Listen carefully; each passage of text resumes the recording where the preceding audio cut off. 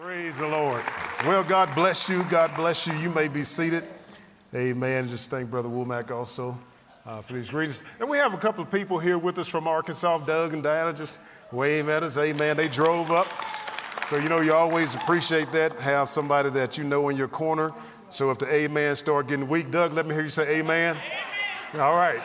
So, if y'all don't want to help me, I brought my own help. Amen. Praise God. But hasn't this been wonderful thus far?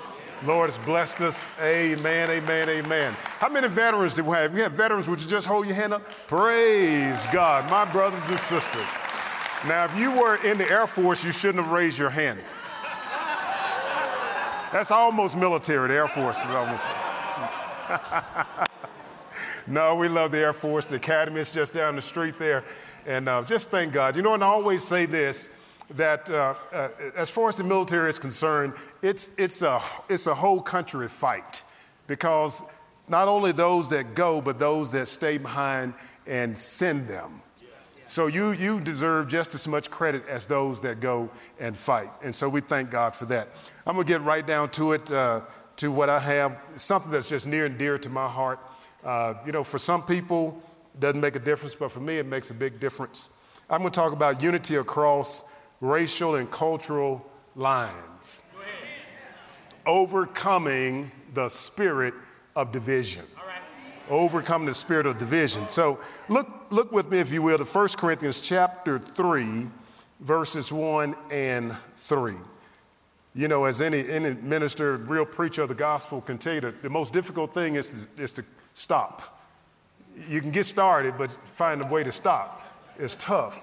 Because, it's kind of like an alcoholic. They don't know, they're drinking and drinking and drinking and drinking, and they don't know when to stop. That's how you become an alcoholic. Well, that's how you get drunk on the Holy Ghost. You just drink, and then you want to stay up here, but you can't do that. All right, did you find that? 1 Corinthians chapter 3. Now, let's get started. And I, brethren, could not speak unto you as unto spiritual, but as unto carnal, even as unto babes in Christ. I have fed you with milk and not with meat, for hitherto were ye not able to bear it, neither yet now are ye able. For ye are yet carnal. You're yet carnal. For whereas there is among you envying and strife and divisions, are ye not carnal and walk as mere men, one translation says, and walk as men. Now, James 3:16 says this, and I'll go ahead and read this before I get into commentary here. For where envying and strife is, there is confusion and every evil work.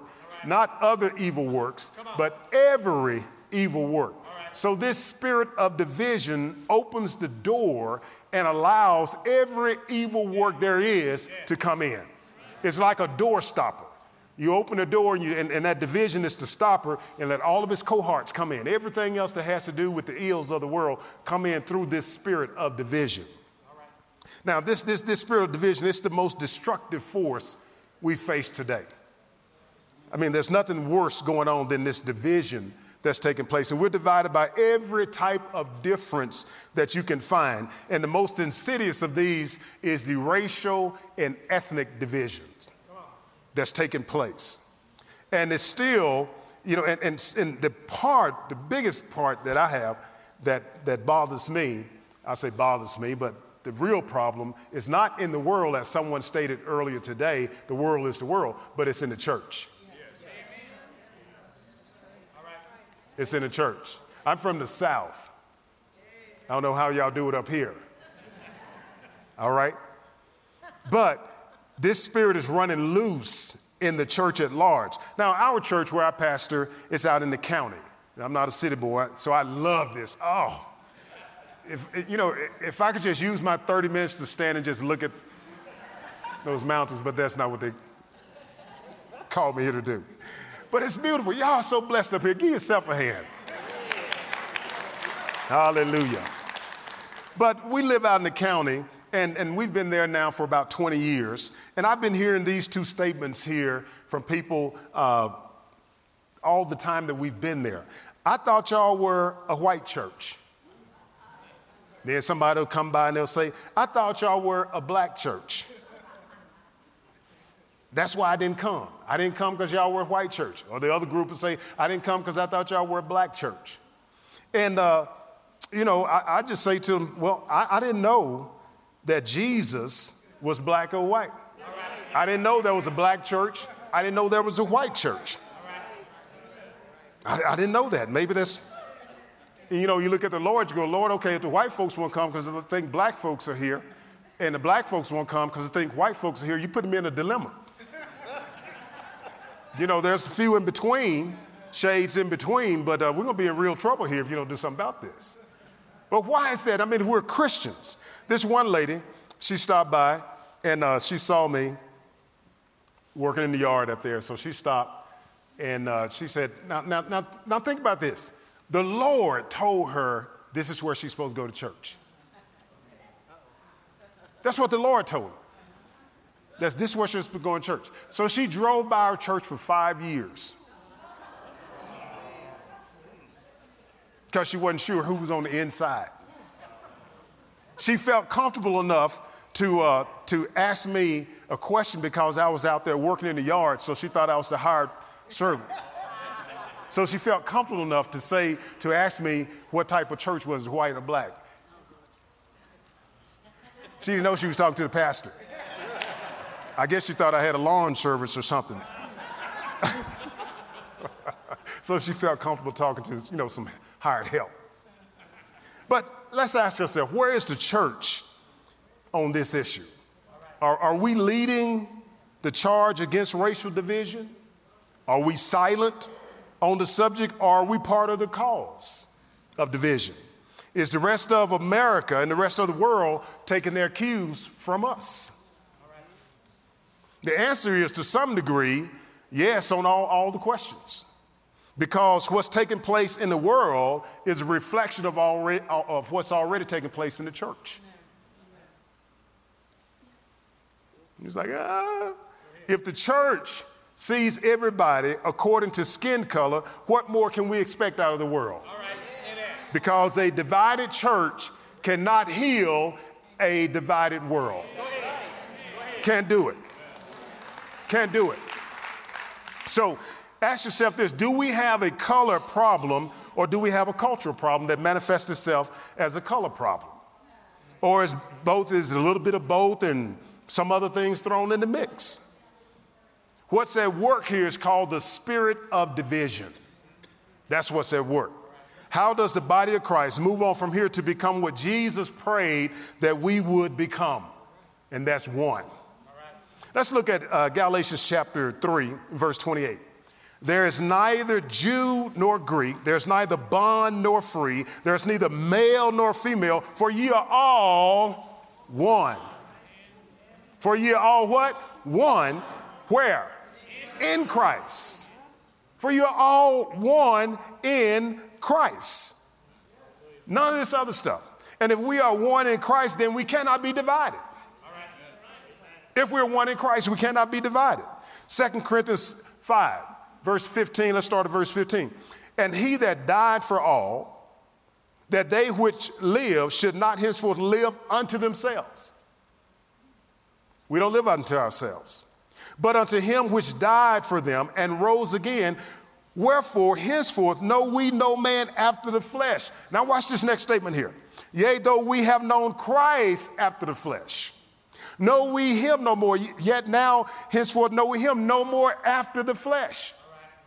So you get all these discussions. Is Jesus white or is Jesus black? You see some folk got pictures of Jesus, they black. Some folk got pictures of Jesus, he white. He got blonde hair, he got red hair, he got all this different type of hair. Personally, I don't have a picture of Jesus in my house or the church. And someone's always trying to prove Jesus was this color, Jesus that color. I said, look, I don't care if Jesus is green with pink polka dots. Well, what I do care about, what I do know is in December 1986, when I got on my bed about 10:30, got on my knees about 10:30 that night and asked Jesus to come into my heart in my bedroom. There was no choir singing, there was no preacher preaching. I just asked him to come into my heart, and when I felt that weight come off of my shoulders, I didn't care what color Jesus was. And I still don't care. I don't care if he got plaid faced. What difference does it make? He saved me. How do you get into all that? And again, we can't give in to that. We don't even know Jesus after the flesh. We either believe this or we just rip it out the Bible and don't use it again. Because then we're liars. We can't do it. So according to the Word of God, we are not to recognize one another according to the flesh anymore if you are in Christ. If you are in Christ. Because you're a new creation. You are something that never existed before. So if you see yourself as a white man, a black man, or this man, or that man, as Bishop was talking about this, all these hyphens, then you that or you're in Christ. Which one? Hallelujah. Hallelujah. Which one? Let's move on down.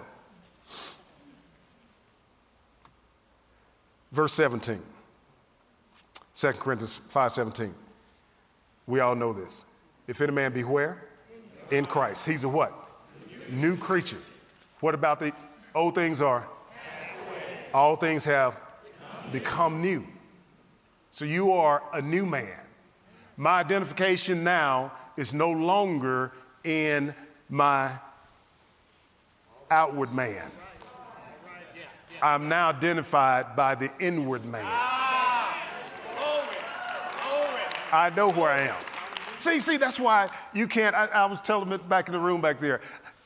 They said, well, somebody don't like that. I don't need anybody to like me. I like me. And I know who I am in Christ. And he likes me. So why are we concerned about what somebody else thinks, whether they like us or not? And I read something in the Bible. It was somewhere in this Bible. I'm sure I read it. It said that Jesus made of himself of no reputation. And if Jesus is not concerned about his reputation, why are we concerned about our little measly reputations? Who are we that we should be concerned that somebody talked about us, or they don't invite us to a party, or, they won't speak to us anymore? That's their problem. Girl, I'm going to take you back to Arkansas. Come on, think about it. Did Jesus ever pray a prayer that was not answered? No.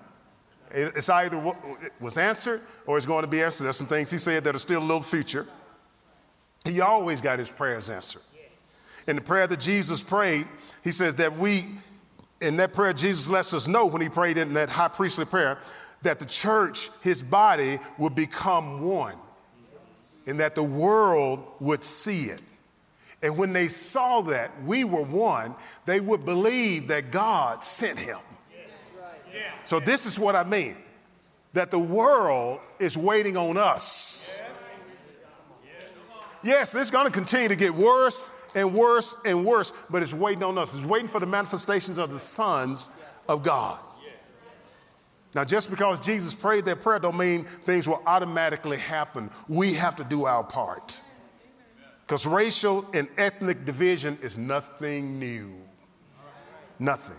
In the book of Acts, remember, what was the first fight in the book of Acts as division? You know what it's about? Food. The Grecians their widows were not getting, eat at home. I mean, think about it. And we have to understand this, that Satan doesn't care what we are divided on as long as we are divided. Come on, you divide you over food? That's in America, our biggest problem is food. Too much of it. I'm not going there. Jesus told his disciples, he said, go into all the world and preach the gospel. But they set up shop in Jerusalem, and they didn't move until persecution came. Because, listen, they thought they were better than the Gentiles. Then they were scattered. Look at Acts chapter 11, verse 19. Watch this. They were scattered about in different places and cities, but they still only preach to the Gentiles. To the Jews. Verse 19, now they which were scattered abroad upon the persecution that arose about Stephen traveled as far as Phoenicia, Cyprus, Antioch, preaching the word to none but the Jews only. What did Jesus tell them to do? Go out into all the world. But they stayed with their little group. Jesus has been putting up with this racial bigotry for long enough. And he's ready for it to come to an end. So what's the solution? What's the solution? The things that we must recognize about racial and ethnic division. Number one, it is a learned behavior. Now, there's a spirit behind it, but it's a learned behavior. It is passed down from one generation to another, whether intentional or unintentional. We speak division in our everyday language.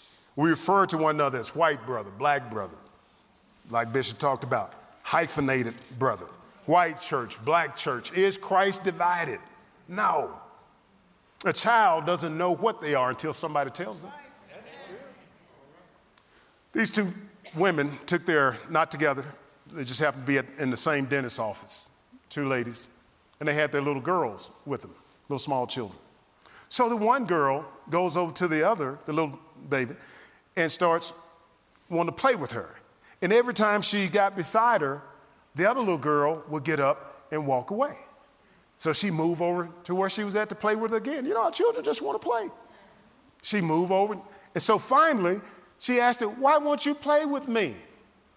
And the little girl said, my mama told me not to play with black people.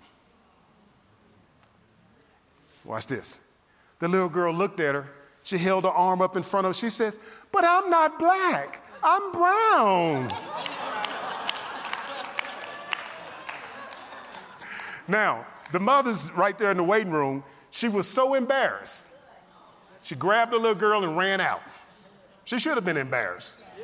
Teaching a little child something like that. Think about it. She taught her children, that little baby, that she was better than another child just because of her skin color. Now, that works both ways. That works both ways. She sowed that wicked seed into that child's heart. And someone has to pluck it out by telling her the truth. That God is no respecter of persons. And no person has no more value as a human being than any other human being, no matter what their status is in life. See, when you know this, because you know you're God, then you don't get messed up about this stuff. You don't get messed up about it. If there's any person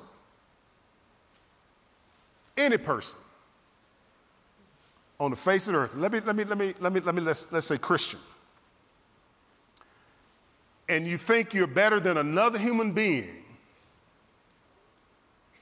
that means that Jesus did not die for that person. That's what it means. That Jesus didn't die for them. But John 3:16 says, for God so loved the world that he gave his only begotten son. So if this same Jesus that died for you and your superior little self didn't die for this person because they're a little, because they're running around the jungle. You know, we see certain people and that little I'm better than them will rise up in you. You have to shut it down. Yeah, it's in there. You have to shut it down. You have to shut it down. I remember when I got saved. I was a good little Christian. And we were coming through, my sister and I were driving through this particular neighborhood. I'd probably been saved 30 days.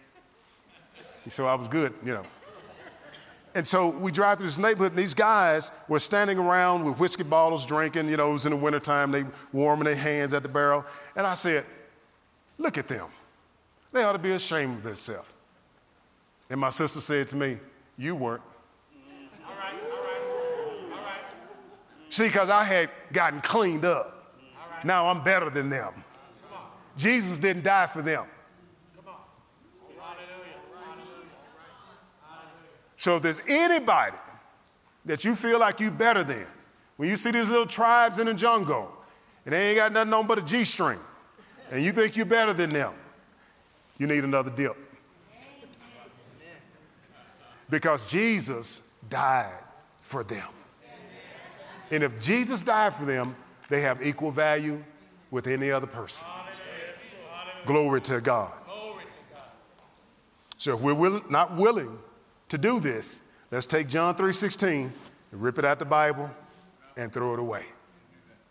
So number 2, racial division must be purged out of the body of Christ, not by programs and superficial gatherings, but by yielding to the Holy Spirit and allowing him to cleanse our hearts from this sin of division, pride, and fleshly identification. All right, go ahead. That's what has to happen. I mean, there are times when we can get other people to change. I remember some years ago, this is back in the late 80s, and the church I went to, most of the people there, well, actually, all but 2 people there looked like me. But, I'd read the Bible a little bit. And I read what Paul said to Barnabas in the book of Acts. Let us go and see our brothers and check upon our brothers in other cities. So I went over to the other side of town and went to this church where it looked like a whole lot of y'all. But what I discovered, remember we said color, culture. The culture in there was just a little bit different. Because during praise and worship, they were clapping on the 1 and 3 beat. We bring the sacrifice of praise. I'm like, what? I said, okay. I heard a little bit of that during praise and worship here. I just smiled. But, yeah, glory. But anyway, so I said, okay. So we got through the first song, got through the second song. I said, okay, now I'll put up with this for 2 songs. Third song, we're going to change. Now I'm one person in an auditorium that, about 2,000 people in there. So the music started, and I just, loud like that. And then, so the guy in front of me, and he started on the 2 and the 4 beat. Then everybody on my row, pretty soon the whole church, Lily White, was on the 2 and the 4 beat. Boom, boom, boom. I changed them. Because there are times when we can change people, but then there are times when we have to change. All right. That's right. My last training mission, 2007, we were at Fort Bliss, El Paso, Texas. We were there for 7 weeks. And now wherever I go, I still like to go to church. I don't go on vacation and not go to church. So Sunday roll around, on Sunday we go to church. And so I thought, I found a church. It was a church, it was English-speaking church. I went there. The next Sunday I thought, you know what? Man, I'm going to go visit my brothers and sisters at a non-English-speaking church. Because I remembered this young man that came to our church, and he seemed to be of Hispanic descent, and he couldn't speak English much, but he came into our service. And I said, you know what? I'm going to go into service where I can't speak their language. Because my brother was there. He came in fellowship just because we were brothers. So I went to the church, and, they gave the little things there, but it really wasn't, you want to hear it. But what I learned is that hallelujah is the same in every language. Huh? And so, I couldn't really understand what was being said. So when someone look at me, I look at them and just say, hallelujah. And we look at each other and smile and say hallelujah and just point to God. Glory, glory. Hallelujah. Cristo, hallelujah. Glory to God. But see, it's not Crisco, Cristo. But sometimes we can get people to change, but then sometimes we have to change. We have to change. And it just blessed my heart because I just wanted to fellowship with my brethren and sisters. So whatever inconvenience that may have been, and if we're going to change these things, then we have to be willing to change. We have to be willing to step out there. Then number 3. So the first one was what? Y'all paying attention? And number 2 was what? And number 3, we must tell the whole truth about everything. We must tell the whole truth, the good, the bad, and the ugly. As we say down south, put the whole skunk on the table and just let him stink. Just put him out there and let him stink. You just got to tell the whole truth about everything. Segments of our population here in America remain in despair year after year, decade after decade, because they're not hearing the truth. And they always talk about it's somebody else's fault that I'm in the condition that I'm in. Do a little plug here for David Barton. He'll be here tomorrow. He has a CD called American History in Black and White. I'm telling you, it's worth getting. It'll bless you. It'll bless you. So we have to make sure that we are telling the truth. We can't be afraid to speak to one another about things. Again, our reputation, what's our reputation? We can't continue to just blame somebody else. The people that, so many people that look like me, they want to blame somebody else, the man keeping me down. And then the man, he's scared to speak up because he don't want to be called a racist. All right. And then people that come to this country, they think the only place you can make it is in America. Yeah. No, if God is no respecter of person, then you can make it anywhere. That's right. Largest church in the world. It's not in America. It's in Africa. Largest church building in the world. So God is God everywhere.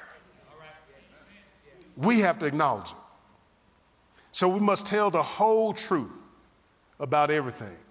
I'm just not going to live a life on eggshells. I'm just not going to do it. Whatever the terminology is, politically correct, incorrect, not correct, you missed 3 on the test, I don't care. I'm just not going to live like that. And if your feelings get hurt, okay, we'll be all right. Now, number 4, we have to reach out to the world as one body. This is how we solve this racial issues. We got to reach out as one body. Jesus said this, by this shall all men know that ye are my disciples, if ye have love one for another. Genuine love one for another. Not because somebody made me love you or made us live side by side, but because the love of God is in my heart. And I can't help but to love you because we're one. Because again, a divided church cannot heal a divided land. And God's heart cry is that we would become one. Like any father wants his children to be, no father wants to see his children squabbling.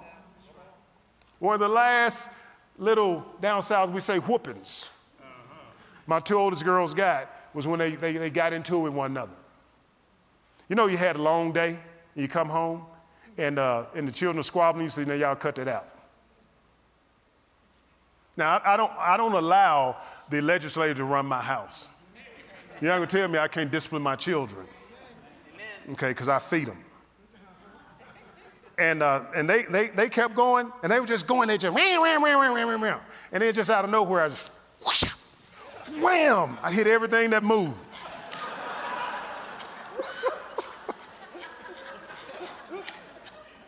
Report me, go ahead.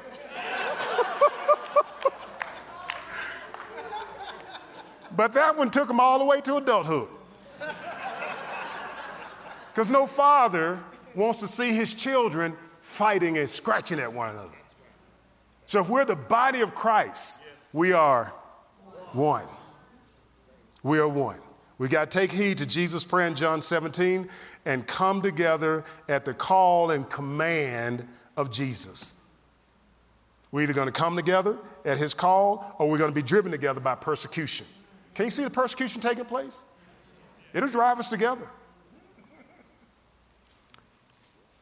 The body of Christ will come together because Jesus is coming back for a glorious church. He's coming back not for a weak, sickly, begging church, but he's coming back for a powerful, strong, glorious church, one that's in charge, one that's running things, one that ain't scared of nothing and nobody. Because Jesus wasn't scared of nobody. Anyone. And that's the way we have to be. I mean, don't you love what Bill was saying this morning? That we are the kings. We're in charge. You got to act like you're in charge. When in charge, take charge. You know, I was in the military for 25 years. And one thing about, and I tell people, I'm used to being in charge. So I have no problem being in charge. You're a pastor, you know, you're in charge. You're in the military, you're an officer, you're in charge. So I'm used to being in charge. I have no problem.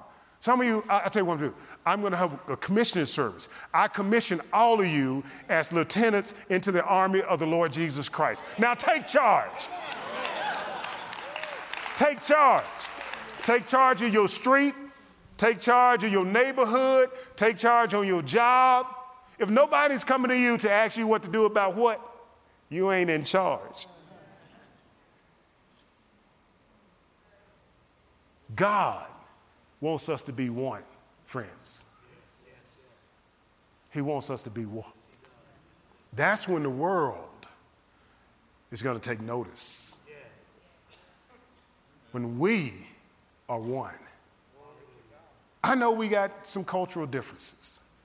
And when we become one in Christ, you can still eat your food with light seasoning, and I can still eat my ribs. And it won't change anything. God does not care. He really doesn't. But what he cares is that we genuinely love one another, care about one another, take care of one another, and stand up for one another. God bless you. We love you.